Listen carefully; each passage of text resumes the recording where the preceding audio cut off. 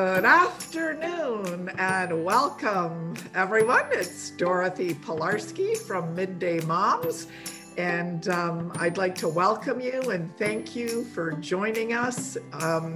As you're signing on, could you please say a little hello in the chat box?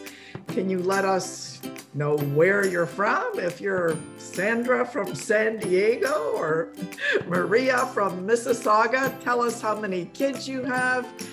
Maybe, if you have any questions that you wanted to ask Heather, don't be afraid to say hello in the chat. I know some people are nervous about it. Promise we don't bite. We're a fun-loving bunch. Please, say hello to us in the chat. Hi, Camille from Collingwood. Yay, Camille. Thank you for joining us. Liz Garcia from St. Dominic's Parish. Liz, I always love telling the story about how you and I met in kindergarten. We've known each other a very long time. So good afternoon. Thank you for joining us again. You'll notice today we're doing something a little bit different. We have two hosts. We've got myself, Dorothy Pilarski, and we also have a co-host, Karen Armstrong. Hailing to you from outer space. Now, Karen and I met at Dun and Bradstreet when I was working in the corporate world many, many years ago. And Karen also met Cardinal Collins with me when we went to talk to Cardinal Collins about starting a mom's ministry. Karen, do you want to just sort of say hello and tell people a little bit about yourself? And yeah. Thank you, Dorothy. Well, I'm very happy to be here today in working with Dorothy to interview Heather King, because if you haven't read Heather, she's a wonderful writer, and she's got a great sense of humor, but she always has a way of capturing the eternal in the everyday. So she has blogs and many other things, but yeah, we'll get to that later. A little bit about myself.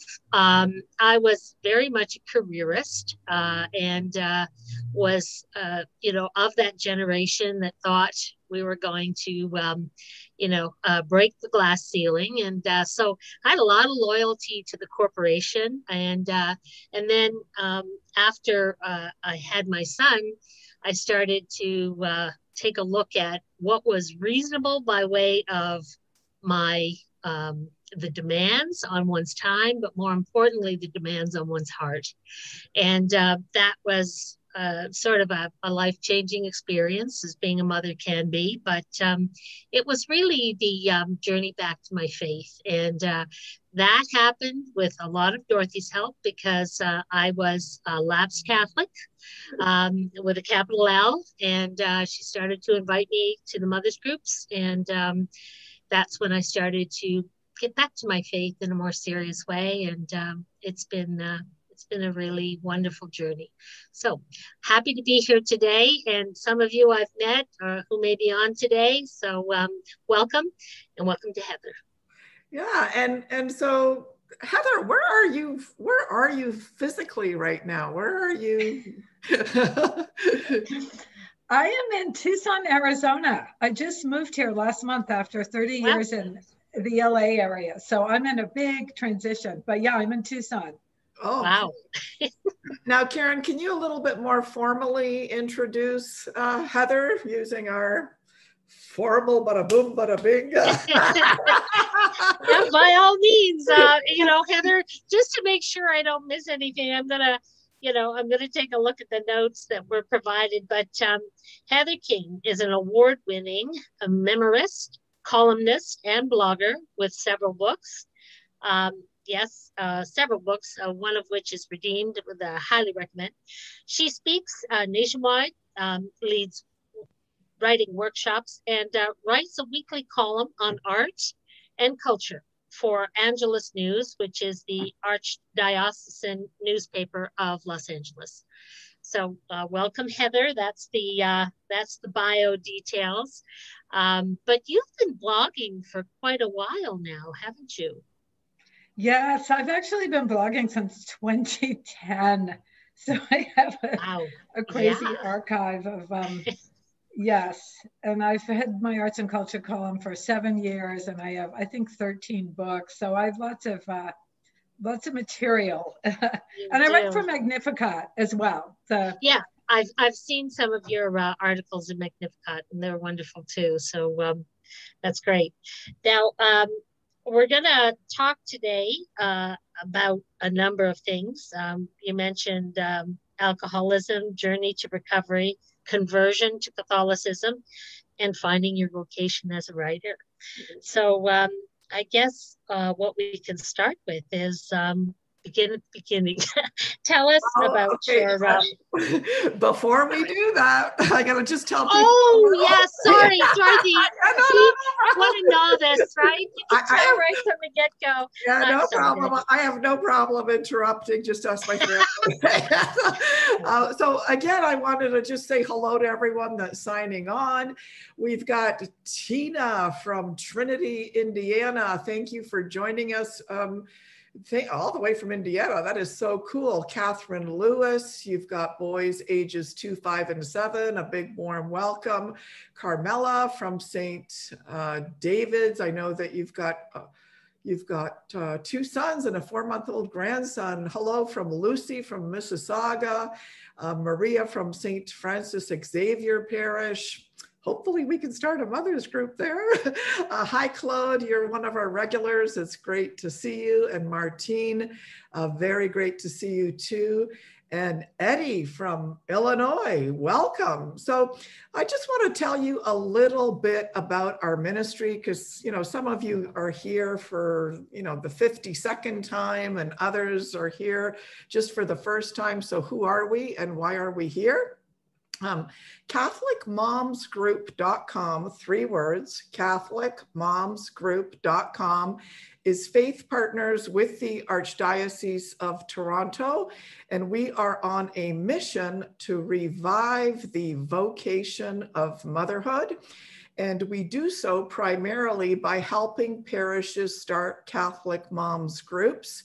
And the pandemic almost had the best of us, but thank goodness for technology and thank goodness that we're able to host these virtual meetups. And our real purpose really is to help use these sessions to help us find mothers group leaders. So yes, I have an ulterior motive. I want to share with you a little video that we use to promote our ministry, and hopefully that someone here will be touched to start a Catholic moms group. And I also want to begin for you to think about questions that you might have for Heather and start putting them in the chat box, because I know many women, many moms suffer from many different types of addictions, not just alcohol. We've got everything from social media addiction to food addiction. And so we want to be able to answer your questions. So maybe start thinking about them, or maybe someone in your family struggles with an alcohol, and we don't want any confessions on the chat box, but just any questions you might have. And so I'm going to share our short little video. And yeah, let me find the share screen here so we can share our short video. And I've got the wrong screen, but there you go. So we help parishes start 3 types of groups for moms only, for mothers and tots, and for virtual meetups such as this. Here's our little promotional video. We just had it made in the last little while, so we're very excited about it because we're just entering into being able to promote it. Mothers, by our very nature, we are nurturing, loving caregivers. We are social beings, made for friendship and community. We are also spiritual by nature, made by a loving God to know Him and love Him, and to pass this love of our Catholic faith on to our children. But right now, many mothers feel overextended, distracted, and exhausted. Though as Catholics, we have the community of our church, many mothers attending Mass could not name the moms sitting next to them in the pew they share. Community and support among Catholic mothers is desperately needed in this hectic and chaotic culture. Your parish needs you to bring these moms together. Hi, my name is Dorothy Pilarski. I'm the founder of Catholic Moms Group. We at Catholic Moms Group are on a mission to revive the vocation of motherhood. We exist to bring together like-minded, faith-filled mothers who crave community and are focused on spiritual growth, Catholic teaching, and fellowship. Can you imagine a thriving, engaged mothers group at your parish? A group of moms in love with their Catholic faith, ready to serve other mothers no matter what stage of motherhood they're at. Can you imagine what a difference that would make at your parish? Starting a mothers group, it's not rocket science, but working with a team who's done it before and who's done it dozens and dozens of times sure does help. The Catholic Moms Group membership site is an online community that offers training, resources, and dozens of tools for parishes to help them start a mothers group quickly and efficiently. We're here to provide you with a clear path to launching a Catholic Moms Group at your parish. All of our materials are 100% Catholic. We have clearly laid out meetup plans for both moms groups and toddler groups. We are obedient to the magisterium of the Catholic Church. We have created dozens of tools that are going to save you time and energy. And besides that, we love our Blessed Mother. We constantly turn to her for her intercession. You can make a huge impact in your parish, so join us. We are revolutionizing the way parishes start mothers groups by providing parishes with a Catholic mothers group starter kit and by nourishing and training a community of Catholic mothers group leaders across the world. It's time to start a mothers group at your parish. Join us today.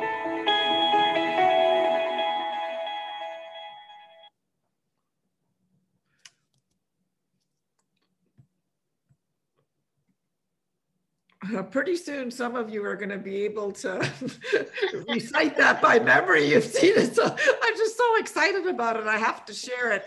Now, we know that Catholics don't like talking about a lot of things. You know, we don't like talking about, you know, women that are struggling with alcohol. We don't like talking about husbands that are struggling with, you know, pornography. And I think that as Catholics, it's extremely important we face some of these issues. So Karen, can you kind of lead into, you know, what we were leading into just before I Sure. No, just before we took that break, yeah, for sure. Yeah. Yeah, we're going to talk to Heather about her alcoholism, her journey to recovery and conversion to Catholicism, and finally, her vocation as a writer. And what I'm always so touched about, Heather, is when you speak, and I've watched a few of your YouTube videos, is how open you are and frank about your past. And I commend you, because sometimes it's not easy. But I too can relate to, you know, addiction within the family. And so I definitely could, I found your story very moving, and it's hopeful. It's so very hopeful. So maybe tell us about your alcoholism and your journey to recovery. Well, thank you, Karen. And I could speak. I've written books and books about it's this, because my alcoholism is really what brought me to God first, and then to Christ. So it's a deep. I just celebrated 34 years of sobriety last month. So it really is. Congratulations. Yeah. Well, yeah, it's all glory to God. But it really is the, that I have been relieved by some unmerited grace from the obsession to drink is really kind of a central fact of my existence from which everything else springs. And just to speak for a moment to, Catholics don't like to talk about this and that. To me, one of my favorite verses in the gospel is Christ saying, healthy people don't need a doctor, sick people do. What did Christ come for? But to help the poor in spirit, but to help to drive out the demons, to heal the sick, to help the paralytic rise from his mat. So I think if we're, to me, that's not that you want to dwell in sickness or wallow in disorder, but let's face it, this is the human condition. We're all, the penitential rite, we need mercy, we need to be healed from our sins. So to me, to not want to talk about what else is there to talk about in a way, where else to start? So, and that's one of the reasons I think I tend to be open about it. It's not a confessional phenomenon. It's bearing witness to, listen, if the church accepted me and if I could be healed, anyone can. So anyway, just briefly, I was born and raised on the coast of New Hampshire, family with 8 kids. Parents were not alcoholics, lots of alcoholism on both sides of the family, and as it turns out, in many of my siblings. But I didn't know that growing up. I was a straight A student. I had a lot of promise. I was athletic and I played the piano, and I started drinking when I was raised in the Protestant church, by the way. I went to Sunday school for 8 years, but sort of, wasn't anti-God, just kind of thought God was kind of a hobby for people who had it all together, sort of. Anyway, I started drinking when I was a freshman in high school, and just the very first time I drank alcoholically, I blacked out, meaning I didn't remember hours of what I was. When you're in a blackout, you can walk and talk, and you have no memory of anything that happened the next day. Not a good sign for a 13-year-old. So, and right away, the phenomenon, I think the thing about alcoholism and all addiction, and it's why I say that the spirituality of addiction, I guess, because it's a mystery. To this day, science, medicine can't really figure out, no one really knows totally what causes it. There's no surefire cure.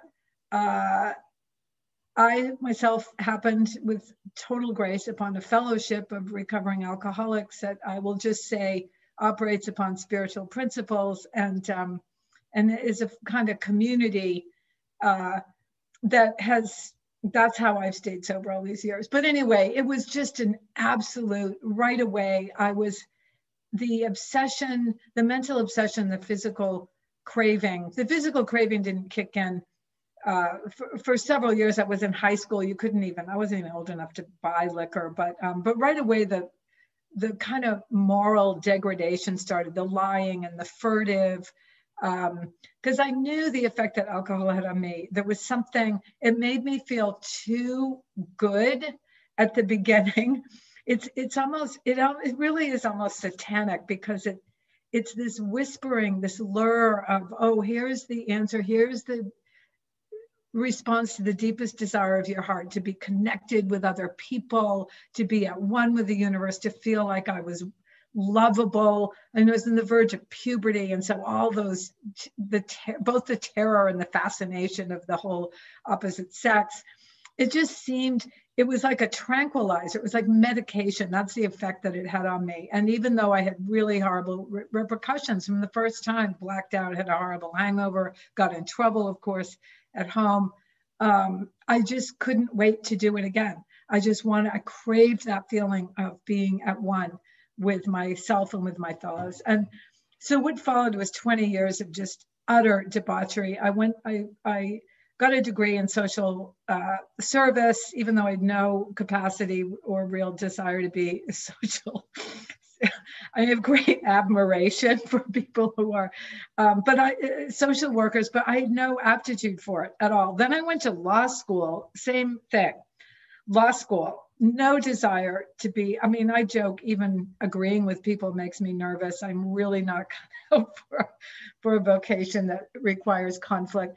And graduated from law school with honors. I'm real good at taking tests, but I was by this time a daily morning drinker.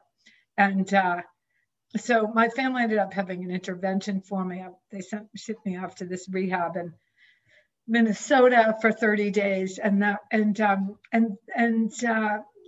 was when something happened there where, again, by this unmerited grace, the obsession to drink was removed. And that was kind of began my journey with seeking this power greater than myself. I really wanted someone to thank. I think that was a basis and continues to be the basis of my kind of faith. It's, are you kidding me that I've been given a second chance? And I had a really bad track record, horrible wreckage from being a single woman in the bars. I had abortions. I had slept with people's husbands. I mean, terribly promiscuous.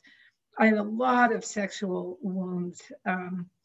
And so all these decades since has been a kind of working out of that. And I ended up getting sober. I got married. I moved to LA, passed the California bar, had a big crisis of vocation because I knew I was not cut out to be a lawyer. And I'd always wanted to be a writer, deep, deep desire in my heart. In my early 40s, making money for the first time in my life.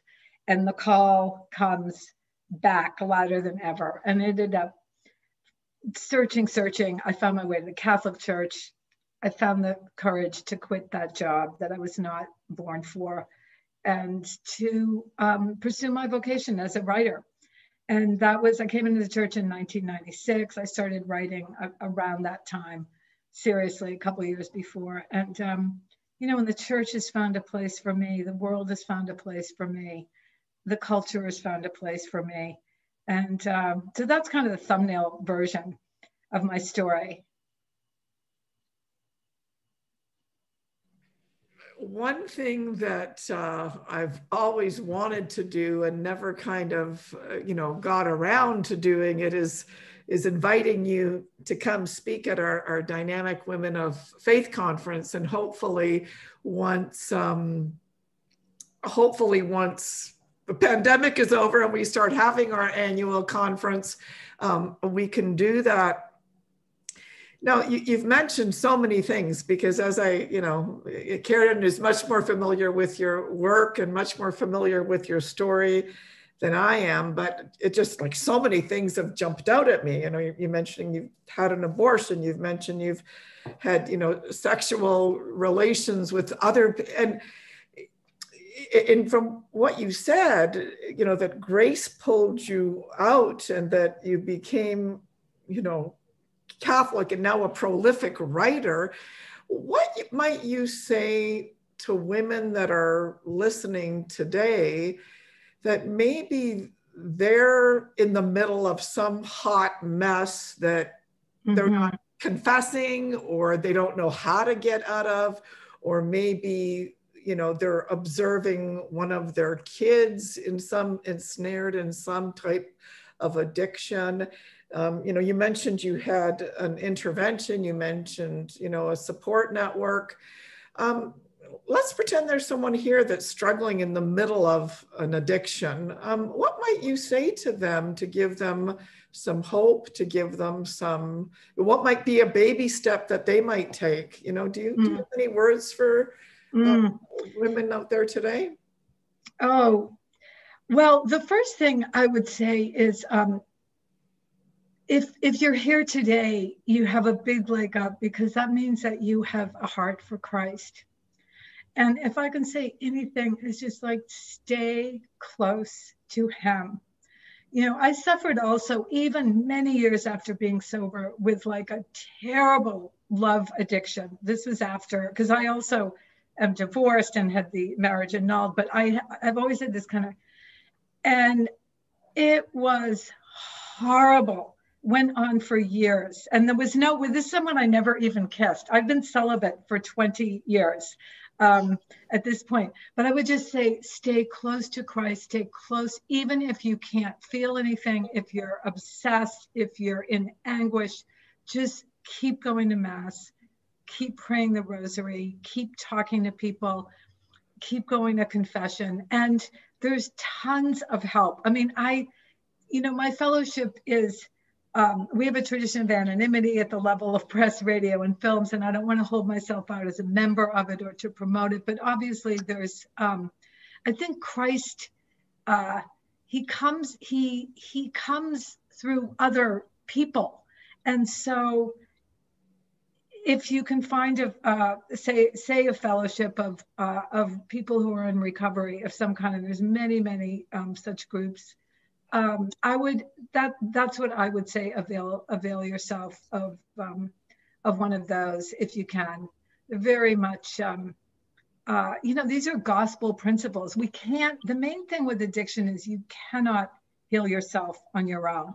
There's tons of priests in recovery, and they've been cradle Catholics. And, I think as Catholics, we tend to think, oh, but I've got Jesus. Why would I need anything else? And it's like, well, Jesus works through lots and lots of ways. He doesn't, he's not going to come to us while we're, no matter how many rosaries you might pray, and I pray the rosary every day, but the rosary is a window to, hey, here's some help over here. So I would just say, just hang in. And I will say from my own experience, just like the Gospels, we're pruned. We go through these deaths of certain kinds of our identities, and then there's a resurrection. And through all my suffering and addictions, and not that my sufferings are worse, of course, than anyone else's, but really something new has been made of me. And all the suffering of those, I had 3 abortions. I've written about it. This is before, obviously, my conversion, but I mean, deep wounds. But what that has led to is my station in life now, where I'm, as I said, single, I'm celibate, I have no spouse, I have no children, and I have never felt so much love. Being in the flow of love. I'm a spiritual mother, I must say, I think, to many people in recovery, people who write to me, people through my writing, people in my workshops. And so there's, just like the Psalm says, yea, though I walk through the valley of death, if we stay close, my experience has been, we come through. But there's a surrender involved of and it's our surrender of our egos, of our fear. And I have found when I throw my lot in with other people who are guided by spiritual principles, that's when things start to change.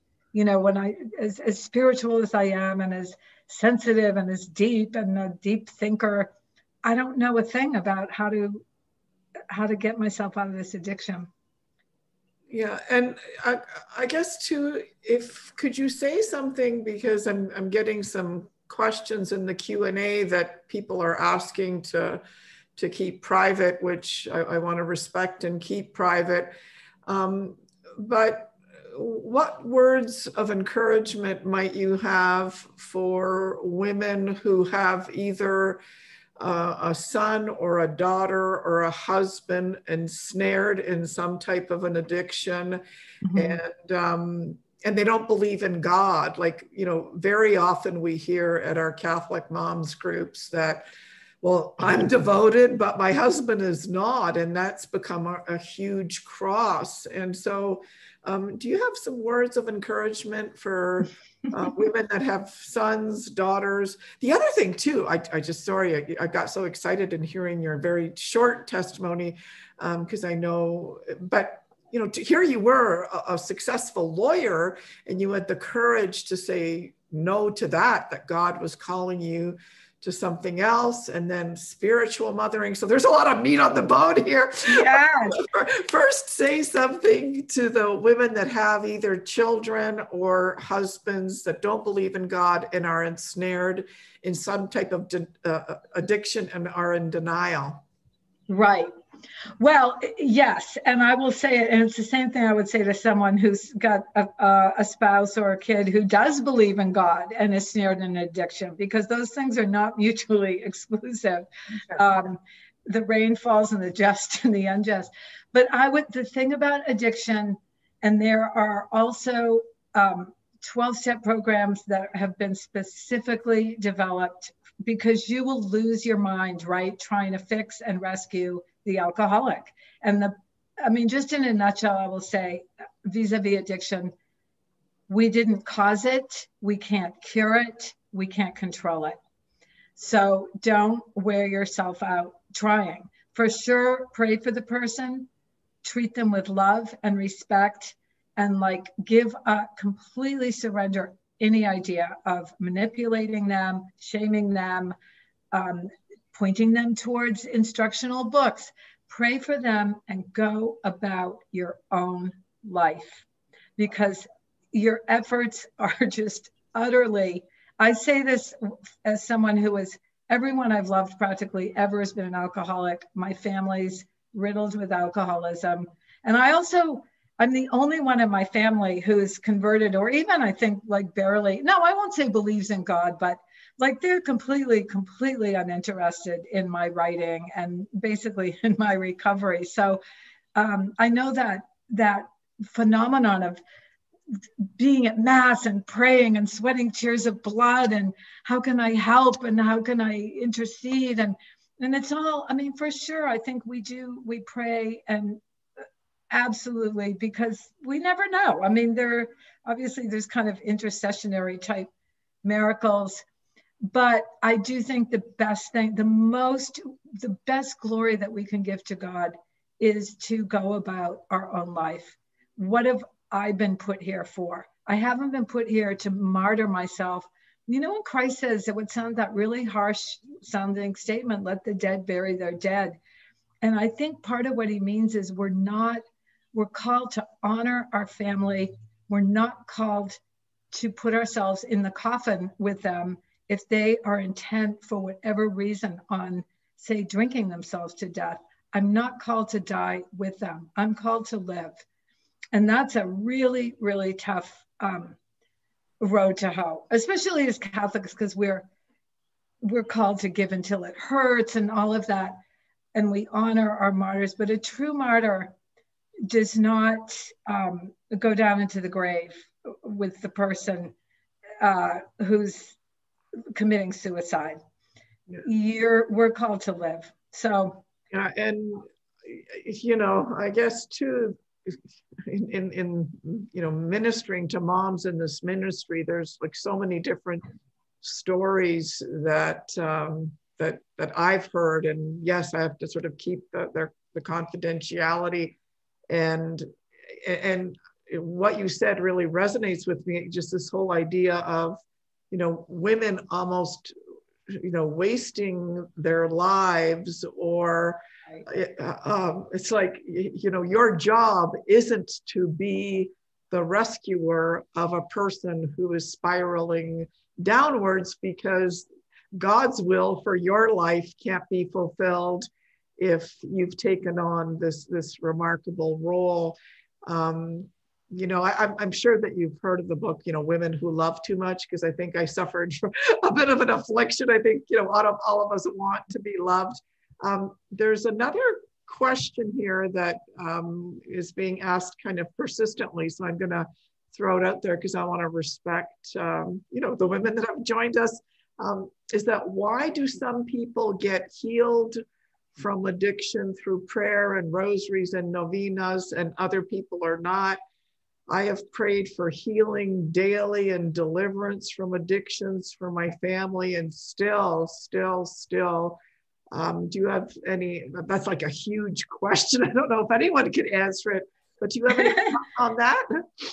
Yeah, that would be sort of a question only God could answer. But as I said, it's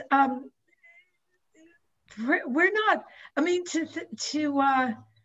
We're not in charge of whether our prayers are answered in the way we think they should be. Prayer, I think, always avails because it opens our heart. It changes us. but I think the deeper question is maybe, what does it mean to be healed from addiction?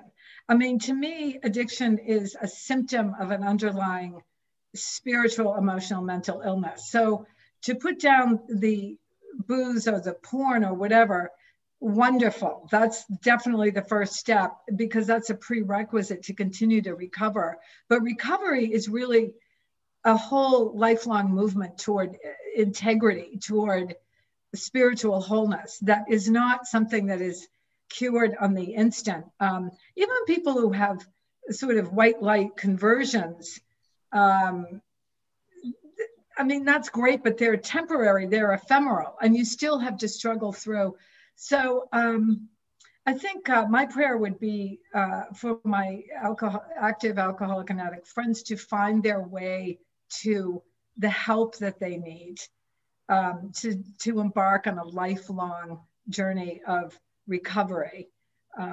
Not so much to be kind of struck sober, but as to why, and how do we know if someone gets sober, how do we know that it was our prayer that did it? That's the other thing. You know, it might look from the outside like, oh, prayer healed this person. We never really, I think, know. I know my own mother's prayers for me.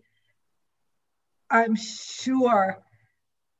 I mean, I think mothers who pray for their kids, right, pray for them, but don't enable them and don't put their own lives on hold. I think that's really, Christ, I've heard it said, was the perfect recovered codependent. Christ did not put his life on hold for people. He healed the people who wanted to be healed. And if people are going to be healed from alcoholism or addiction, they have to want it themselves. It can't be because we want it for them. And if people didn't want to be healed, he moved on quickly. He knew he couldn't heal everybody. So he was always, when you read the Gospels, right, it's always, do you want to be healed? He asked the paralytic by the pool. So I think we pray for the addict to be willing to be healed, and then pick up our own mat. And why are we not taking that drawing class that we wanted to? Why are we not getting our teeth cleaned? Why are we not getting our oil changed? Why did another day pass with us agonizing about the alcoholic, right? I know what this is like. And as you said, Dorothy, you can sort of let your whole life fritter away. Yeah, and I want to kind of, I guess, change gears, a little bit of channel flipping here. But Karen, because I want to turn a little bit to your writing, and Karen, I know that you just really love Heather's writing.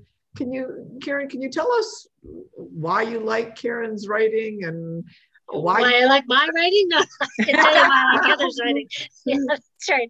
Well, I can't even remember exactly when I first stumbled on your work, but you have a lot of blogs that I signed up for, and I'm very adverse to getting random messages from organizations or wherever, right?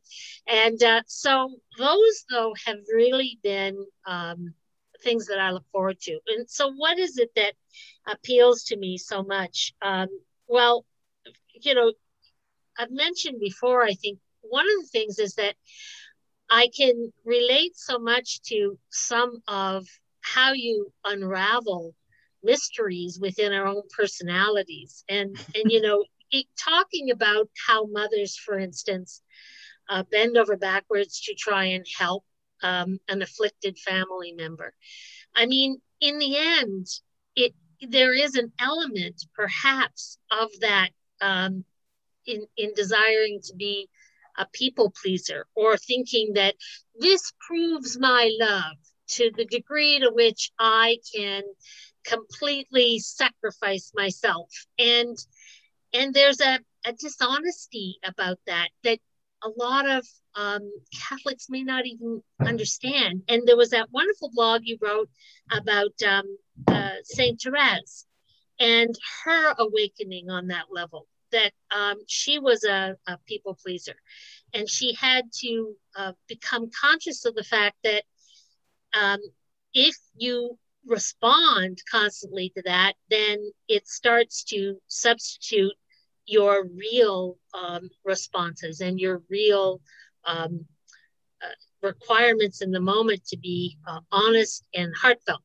And so that's one of the things that your writing exposes for me in the daily, mundane, everyday issues that we have to deal with, is just how there is the eternal. And, the blog that I commented on recently was about a friend who hadn't gone to the dentist. And so it had become this big block that prevented him from being able to move forward in his life. And you commented so beautifully about that. So that is one of the things that I have responded to so much in your writing. And of course, Heather, can you tell us, how many books did you say that you've written? I think it's 13. You've written, so tell us a little bit about a couple of your books that might, be helpful to inspire either the alcoholic or a friend of the alcoholic. Tell us where can we get your books? How can we get access to these emails? Would love to, Sure. to share, Yes. Yeah, so tell us more about your writing. Oh, good. Nothing I'd like better. Well, first of all, my website, where you can find out everything about me and that I sort of have, is heather-king.com. Easy to remember. And my blog is on there, and all of my books have their separate page, and my arts and culture columns and videos, etc. I will say my first book is called Parched. It's a memoir, and it really is a memoir about my childhood and my central wound being alcoholism, and kind of awakening from that. It's very raw, and my life in the bars, but it ends at rehab. So in a lot of ways, it's my favorite book. Then my next book is Redeemed, and that's a book about my conversion. It's a conversion memoir, working as a lawyer in Beverly Hills and having this big, as I said, spiritual crisis. My third book is Sure to Flame, A Year with St. Therese of Lisieux. And thank you, Karen, for mentioning Therese, who's kind of my patron saint, I would say. I have a bunch of them, but Therese is dear to my heart. And exactly because I feel, listen, this is the thing. Christ said, love. It's his last commandment to us, his greatest commandment. Love one another as I have loved you. Well, how did he love us? You could spend your whole life, and we're called to contemplate that. He was not an enabler, right? It's like, my yoke is easy and take up your cross. And so this journey through, right, what are my blocks and wounds? What is my pattern of interaction in personal relationships? It's a deep, deep question. And as women and mothers, we are peculiarly equipped, as your beautiful video, Dorothy, talked about. We women especially, were made for relationship, for conversation. So I think we have a great capacity to examine, our kind of, in my case, definite codependent patterns. And long journey. I think, and this weaves through all my books of, whether it's my most recent book, which is about my garden this big garden that I created in the backyard of my apartment in Pasadena, California. I've written a book about healing from abortion. I've written a book about food, famished. Tell me a little bit more about the one about food, because that's my nemesis. Okay. Oh, okay. Well, yeah, famished. It's a book of essays, and it's really about food as Eucharist, how food draws us together, and it's all different. There's an essay about the childhood, the table around which we all had supper, right? If you're as old as I am, I'm going to be 70 next year. We had supper, all of us around the table. That's how you did it in those days. And all of us still, so that's one essay. There's urban foraging, there's the crazy Armenian markets in LA, but it's all kind of, and it has recipes as well. But I don't have, I mean, it's weird. I don't really have food addiction stuff. I have food hoarding. Like I love free food because I'm always afraid like stuff is going to run out. But anyway, it's a great, I think it's a wonderful book. It has color photographs, and it's all about food as what Christ knew us so well, right? You'll know him in the breaking of bread. It's such an. So I hate to interrupt you, but I got so many questions coming up in the chat, and I want to make sure go ahead. One woman mentions here, and maybe you could give her some hope or encouragement. And again, I'm switching channels here. Yeah, go ahead. She mentions that that her dear sister that she was very, very close with, that they just recently discovered that she's been an alcoholic for years and nobody knew, and that there's been dozens and dozens and dozens of lies, and that she was in rehab, but you know that she's been told that she's not allowed to ask her any questions. And so it's created this very painful chasm in the relationship, because number one, I didn't know you were an alcoholic. Number two, okay, you were in rehab, now you're out. And I guess she was just very blindsided because she was very close to her sister. And now she doesn't even know how to be in relationship with her because she's not allowed to ask her any questions.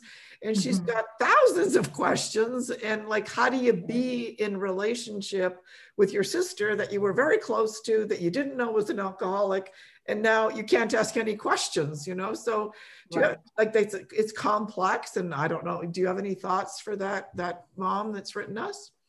I will just say my heart goes out to you. It's kind of the essence of all addiction, I think, is secrecy and isolation. And it's incredibly hurtful and wounding and bewildering to the people around it. So you're not alone, number one. Someone, I just quickly looked, mentioned in the chat, and so I can, Al-Anon. I can't say enough, or can't kind of second that enough. I mean, it's just to, I'm not trying to promote Al-Anon, but just to read the literature. I mean, this is an organization that's been around for decades and decades, tells us alcoholism is a family disease. We're all part of it. We all learn these patterns.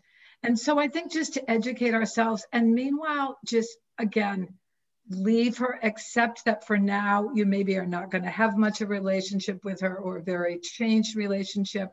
That's a lot, but I would just work on accepting that. And again, going about your life, leaving her, sort of detaching with love, letting her be. She's going to do her thing. And you pray that you'll reconcile and come together, and things will start to unfold. They may, and they may not, and they may not for a long time, or maybe ever, or something great might happen tomorrow. But again, it's like we're powerless, not helpless over our own lives, powerless over the disease. She's got a sickness. And I think the other thing about alcoholism, it's like you just want to kill the person because they're so maddening. And it's very hard to remember they're a sick person. We wouldn't want to kill someone with cancer. And it doesn't mean we have to cooperate with their bad behavior or underwrite it, but they're a sick person. And it just doesn't help us to resent them. Yeah, and two, I think that when someone like that, or a situation like that is thrown into our lives, I always say that it almost calls us to grow into deeper love, and oftentimes go to confession more because we have to face this hatred that we have towards this person that we can't control, right? Totally. And we can't have hatred in our hearts. And so sometimes we're being forced to grow into deeper love. Another person that's made a comment, and I'm kind of assuming that they'd like it private because they've just posted it to the panelists, but it's a great idea, that it's also a very good idea to offer private masses for the intentions of people that are struggling with addictions. And so, you know, we don't want their names plastered over every church bulletin. So to offer private masses for a specific intention. I know personally, I've almost written my personal memoir to the Mother Angelica's nuns, you know, begging for intercessory prayers, you know, for this ministry, for other intentions. So to ask for intercessory prayers is also a very powerful tool. And this person also mentions is to do fasting with a specific intention, that fasting is a powerful, so you might offer a day of fasting for the intention of Billy Joe's social media addiction, right? So attach some type of intention. Yes, those are beautiful. Those are the tools as well, right? Deep almsgiving, prayer, fasting, right? Those are our kind of primary tools. So those always are always at our disposal. Now, and you know, again, they help change us too, which is, as you said, Dorothy, it's often the problem. I become part of the problem because I so want the person to change.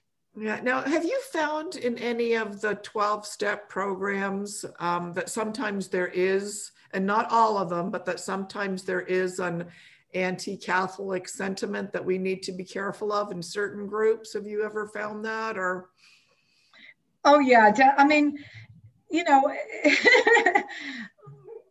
yes, because people have a lot of people have a lot of Catholic baggage and or God baggage in general. And I think that's true. It's true across the culture. As we all know, everyone feels free to bash Catholicism. It's against the traditions of, I mean, it's against like common decency and the traditions of, however, I feel like, as you said, Dorothy, I'm always called these kinds of persecutions and insolvable, but they draw me deeper in love. Oh, this poor person has a horrible, can I just let it go and not have to take it personally? The insult is to Christ. It's not to me. Mm-hmm. Do you know? Yeah. But in general, I think, yes, in general. So I'm just sort of also cautioning, you know, folks, because sometimes, you know, I did it myself when it comes to, you know, for a time I was involved in you know, in yoga and some new age stuff. And like, you know, kind of like women, we pour ourselves into something and then we go, shoot, that just messed me up. I shouldn't have poured myself into that, right? So even in the process of, you know, searching for healing, we can get more messed up. Karen, I keep on just jumping in because I'm so excited to meet Heather. Do you have any kind of, you know, thoughts in this area? I want to kind of pipe in with you. Well, I do think that, you know, we have to be careful, particularly if we're seeking help and we're already vulnerable, right? I've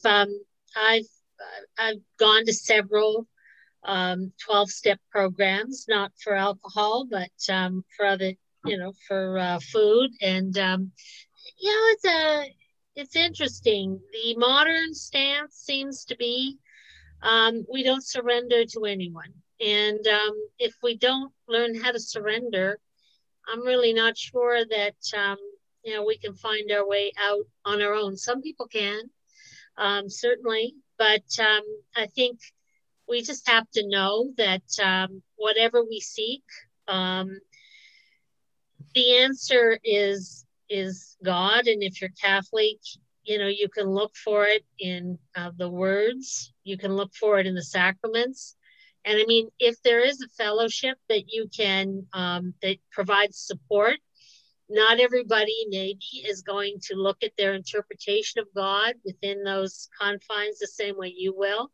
So just, you know, be aware that, and then let that be your guide. But I so agree with what's been said here. I noticed in some of the comments too, some mothers are very worried about what's happening with their children in respect to social media and how it's become this all-consuming addiction, and that's something that could affect an entire generation. So it just makes all this more pertinent, what you're telling or what we're discussing here, because so many young people are finding, approval away from the family and away from God. And it's never satisfying and it's never truthful. So, this is something that, again, sort of bears down on this discussion, how important it is to just make sure that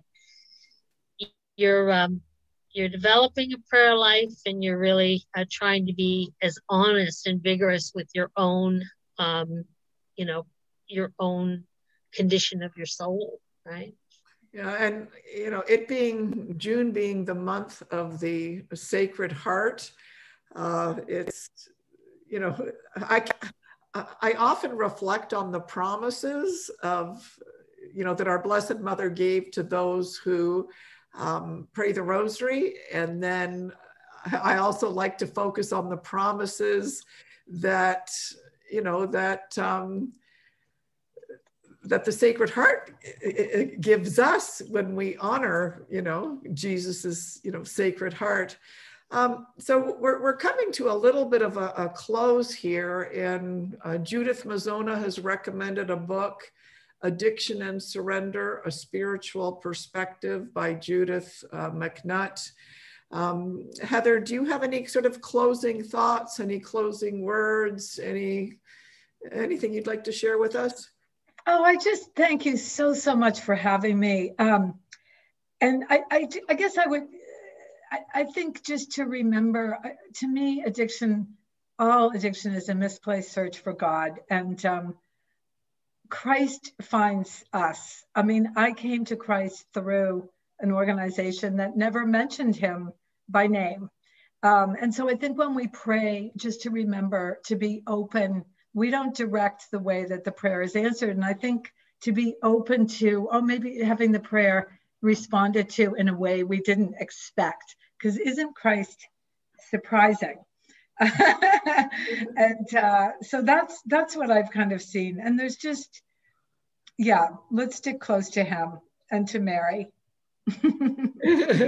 And it's also so beautiful that all of your experiences, the good, the bad, the ugly, the beautiful, that I just have this sense that it's all of those experiences now that are helping you relate to your readers and helping you reach out to maybe people who are in the thick of that now. And, there's nothing that, for me personally, there's nothing more off-putting than the holier than thou, Catholic, I've never sinned in my life and I'm going to teach you how to be saved. I'm like, get out of here. I can't relate to you. So it's just so beautiful that you're using all of that experience, to minister and to be a spiritual mother to thousands and thousands of women. And, for any of you that are struggling right now, because, I know that I forget the year, and it was probably years I struggled with depression for a variety of, different reasons. I had Hashimoto's disease and I needed thyroxine and I didn't know it. And I was in the depths of despair there, and, just many different episodes. And the one thought that saved me, and I'm hoping it'll help someone else that's here today, is that if you can tell yourself that my experience today is going to help me help someone at a future date, then that experience right now isn't so painful, because it kind of reminds me that it's going to be a gift to someone else later. And so your suffering is not being wasted. And, I had a good old fashioned mother who was a survivor of World War II, who was, kind of pulled out of the rubble as a teenager by Marian priests. And one thing that she always said to me, which I didn't really understand at the time, is that whenever you're suffering, Dorothy, is to say to Christ, Jesus, I take this suffering and I unite it with your suffering on the cross, and for the redemption of, or for the intention of. I just want to close with just a story that might make you laugh. My mother had broken her hip. She was in the hospital, and my sister and I were in the hospital room as they were having to straighten out her hip that had just been broken. And she was in excruciating pain, and she's screaming, Lord, I offer this pain up for my past sins. And I'm like, Ma, would you offer some of your suffering up for me? And she looks up and she goes, no, are you kidding? I got enough.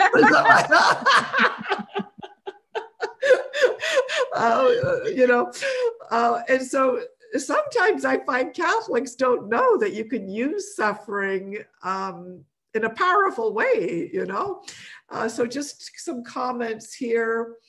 Judith Mazzona, we know that all things work together for good for those who love God, who are called according to his purpose, Romans 8:28. You might want to tape that on your fridge, Romans 8:28. Lynette says, I've leaned on that verse so often. We must surrender and trust. Sometimes it's hard, but yes, God is faithful. Brenda Esmond says, thank you for sharing your story. We all need to be merciful with ourselves. Sister Faustina's, thank you so much. Thank you, thank you, thank you. We want to thank each and every one of you for joining us. Any closing comments, Karen, just before we sign off? No, I just, on that point though, that you were saying about suffering and how it will benefit someone else, I have to say the first person it benefits is myself, right? Because it teaches me so much, right? But thank you, Heather, for sharing your story, and to all who attended, your participation's really terrific. So, and thank you, Dorothy, of course, for hosting. So, and Heather, what are your closing thoughts? I don't want you to leave. I just that's right. No, I know. I'm like, oh, can we hang out for like 5 more hours? Okay. Please have me up to Toronto or wherever. That's where you are, right? I would love to come. I mean, I'll just say, I wrote a book. Another one of my recent books is called Ravished, Notes on Womanhood. So I'm with you completely about the celebration of womanhood, the crown of womanhood being our capacity to bring new life into the world. And so Jesus spoke to the women, 8th station of the cross. He loves us. He depends on us. That's what I would say. Beautiful. How old did you say you are? Me? I'm going to be 69 on July 19th. Yeah. So one thing that I've got on my fridge is that I want to wear out and not rust out. But you're a yes, we have to keep going. So that's just amazing that like I keep like you go girl, which is fantastic. Fantastic, yeah. So I'm going to invite you all to visit Heather King's website. Judith has done a great job here. Judith, I love when you come on. You haven't been on for a while, and I missed you because Judith always does a really good job in putting all the websites and scripture passages. Oh, and I'm also going to ask you to follow us on Instagram, 3 words, Catholic Moms Group. That's our handle, Catholic Moms Group. And I'm also going to encourage you to make donations through PayPal to our ministry because, we have some real expenses. And some of you have been really great about making a regular donation.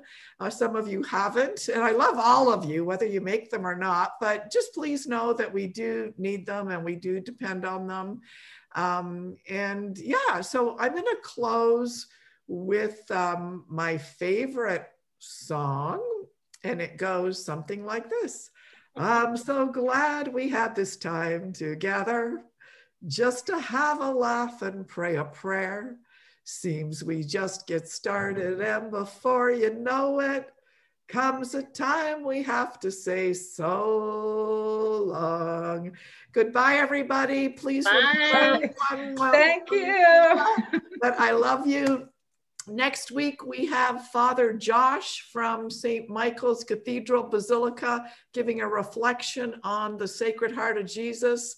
So sign up. And if you enjoyed it, tell your friends and tell them to subscribe to our YouTube channel, Midday Moms, and invite them to come next week. Okay? So thank you, Heather. Love you to pieces. Gotcha. That was great, Heather. Thanks so much. No, I had a lot of fun because, you know, some Catholics are too foo-foo and I can't really be myself. So thanks for being the real deal. Great chatting with you. And we'll see everybody next week. Love you all. And thank you for joining us. And we'll talk soon. Okay? Okay. All right. Bye-bye. Bye all. Bye-bye. Thank Bye-bye. you. Bye-bye.